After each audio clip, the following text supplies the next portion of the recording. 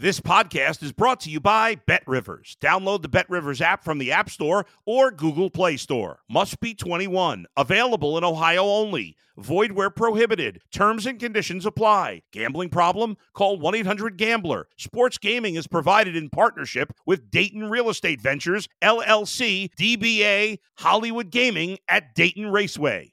If you're a tennis fan, you'll love Betting Weekly Game Bet Match on the BetRivers Network. Whether you're a bettor or just love tennis, you'll enjoy the in-depth analysis each week of the tennis calendar. Subscribe to Game Bet Match today from your favorite podcast provider. You're listening to Sports Bettor's Paradise on the BetRivers Network. All right, Jimmy Ott along with Paul Stone as we transition from college football to college basketball. And so what we're going to do here on a weekly basis is to sort of lean on Paul for some of his handicapping approaches and not necessarily picks. And so, Paul, let's get right to it. And the thing that we're talking about today is sort of branding. The lines are not predictions of what they're going to, what the final score is going to be, although a lot of times it can be that. But it's more based on trying to draw equal action, have the right number, not get lopsided on one side or the other with it. And so some of that is branding, and some of it can be historical. Well, the UCLA's, Kansas, Kentucky's, the Blue Bloods of the world can get a little bit of a bump up, and sometimes a little bump up maybe when it's not even is warranted. And then on the other side is sort of these obscure way, who, what, where, these type of teams that are actually pretty good. I guess the best example last year would be Florida Atlantic, which was a somewhat of an ATM last year against the spread. And so, Paul, we'll start with you with the some of the more lesser known brands and that teams that you've been backing that have been paying this year. Start off in the Southland Conference in Lake Charles, Louisiana, the McNeese State Cowboys. Former LSU VCU coach Will Wade in his first year got the Cowboys up and rolling. Yeah, McNeese State, as you mentioned, there in Lake Charles, Louisiana, and the southwestern corner of Louisiana. Not a school that a lot of people think about when they think about basketball tradition. I think other than being the alma mater of Joe Dumars, for those who remember those great Detroit Piston teams of yesteryear, they don't have a particularly rich basketball history, if you will. Hadn't been to the NCAA tournament in over 20 years. Their last NCAA tournament appearance way back in 2002. But this is a team that I really like, especially going forward. They've played 15 games so far. They're 13-2. But only 11 of their 15 games have been lined, have actually had lines on them. They are 7-4 against the spread thus far. Of their 4 non-covers, they've actually won 3 of those games outright. One of the games they were an underdog at what I think is a really good Louisiana Tech team there in Ruston. They were getting 7 points and lost by 9 to the Bulldogs. So have been very competitive, fairly consistent throughout the year. One of the main reason I really like this McNeese State team going forward is their guard, Shahada Wells. He's a guy who transferred over from TCU, actually began his college career at the junior college level at Tyler Junior College here in East Texas, where I live. Wells averages 19.7 points per game. He's had 3 of his biggest games, though, on the road. He scored 30 or more points in 3 road games, 2 of those being their biggest victories of the year, double-digit road victories at Michigan and UAB. They lost by 2 to Western Carolina. But again, in those 3 games, Wells scored 30 or more points. So he's shown himself to be a big-time player away from his home floor, which I think is really important in college basketball. McNeese is going to be favored in most of their games from here on out in the Southland Conference. Going to be a double-digit favorite in quite a few of those. But I like McNeese State going forward when they're favored by, say, 4 points or fewer, or in the role of an underdog. At 13-2, they're certainly going to make a postseason tournament, if not the NCAA tournament, one of the sub-tournaments. They'll likely be the underdog at some point in the postseason. So be patient. But I think McNeese State remains, even though they're an under-the-radar team, that many don't think of when they think about college basketball betting opportunities. I think there'll be some spots to play the Cowboys from this point forward. One thing that's consistent with all of these is that McNeese State went on the road and beat UAB, VCU, and Michigan all by double digits. So they we've heard of those schools at least, even though Michigan is only the only Power 5. They were plus like 460 money line in that Michigan game, and they won it. They were leading from gate to wire. The 7-4 against the spread this year. Their NET was 42. They played such a weak opponent in Texas A&M Commerce on Saturday that it dropped to 63. Here's the thing to keep in mind with and because Ken Pom is like Bible for college basketball handicappers and odds makers. They really gravitate to it. All of these examples we're bringing up today, the 4 examples, have a disparity between Ken Pom and NET. Maybe the obscure lack of respect there. It's a little bit of a historical bias into Ken Pom is what I've learned. So McNeese State, Ken Pom, 88. 63, and they were just 42 a week ago. So a little bit better in the NET. And we know NET is not a perfect metric, but I think it's important. It's definitely a consistency in the examples. The other one is a little school on North Carolina, High Point, 12-3-1, one of the most profitable basketball teams against the spread this year. Talking about it there as well. Ken Pom, 122. A little bit more respect to the NET at 104. Yeah, this is a High Point team. They've never been to the NCAA tournament, so this would be their first NCAA tournament appearance if they were able to. Long way to go, but if they were able to emerge as the Big South Conference champion. But you look at this team, you really, in my mind, you couldn't see this coming. I mean, this was a team last year that went 14-17 overall. They were 6-12 in Big South play. Their coach last year was Gigi Smith for just one season, the son of Tubby Smith, who had been the High Points coach the previous 3 years. So they were making a coaching transition. They had hired Creighton assistant Alan Huss, who had no previous head coaching experience, I don't believe, at this level. So not much. They only had one returning starter, so not much reason to expect the High Point Panthers to be so profitable at the betting window. But when you bring in a new coach, you also bring in a lot of new players. In the age of the transfer portal, those players are immediately eligible, and clearly they've had a tremendous roster upgrade. They play a really nice, exciting brand of basketball. They average about 82 points a game. Watched last night's game. They won by 5. They were favored by 6, so that dropped them to 12-3-1 against the spread this year. That game against North Carolina, Asheville. But they play free and easy. They've got 5 players that average in double figures, so really balanced. They don't depend on one person. At some point, you might expect the line maker, the market, to catch up to High Point.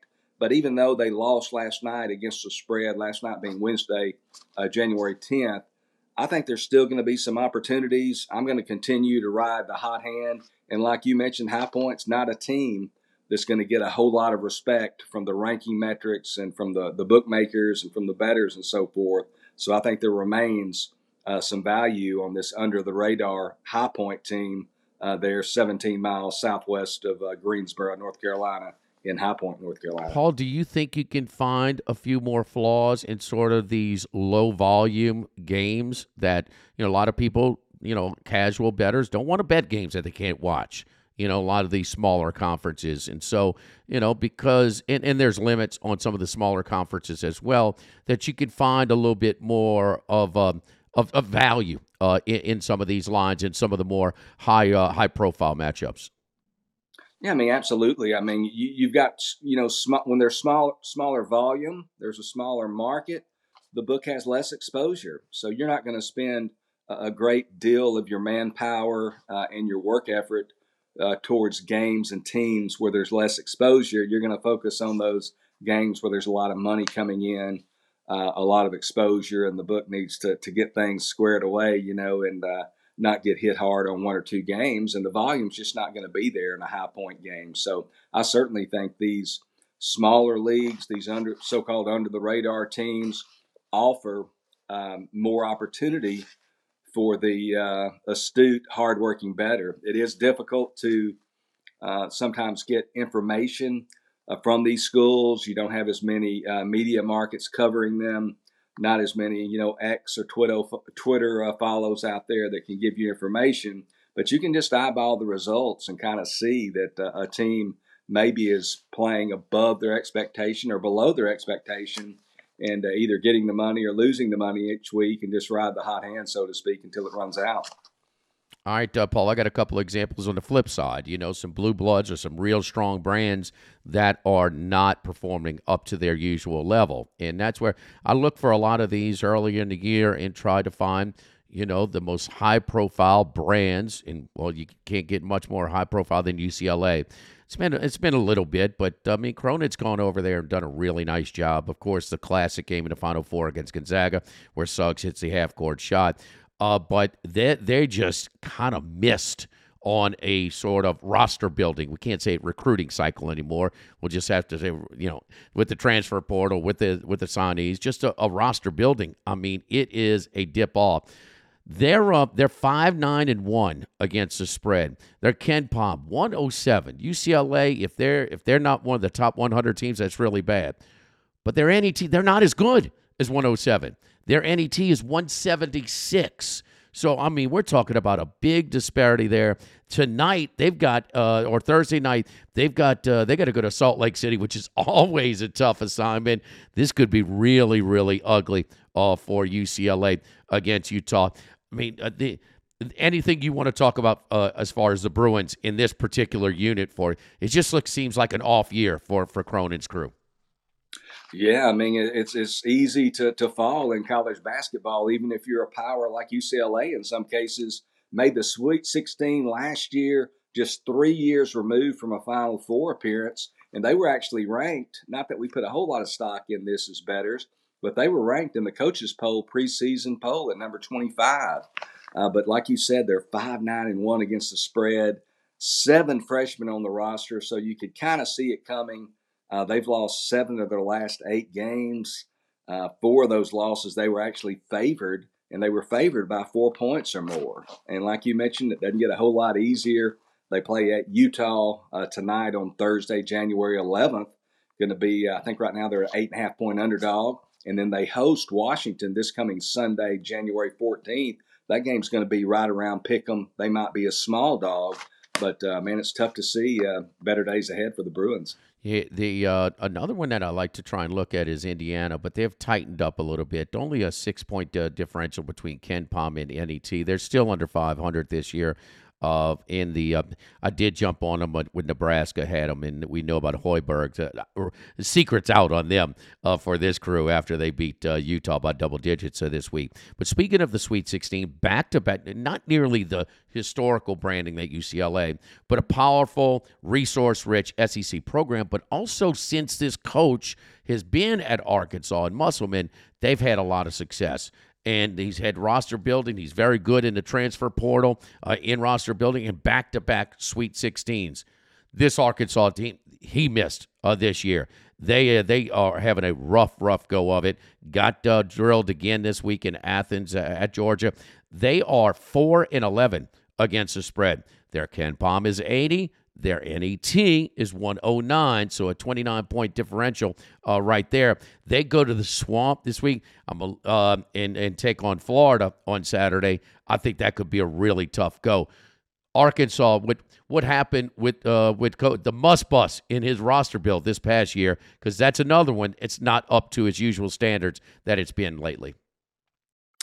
Yeah, you look at Arkansas, they had 3 players taken in this past summer's NBA draft in the first 2-round draft, but in the first 38 picks. So they had Anthony Black went 6th overall, Nick Smith Jr. went 27th overall, and then in the second round, Jordan Walsh goes 38th overall. So 3 players taken in the first 38 picks of the draft.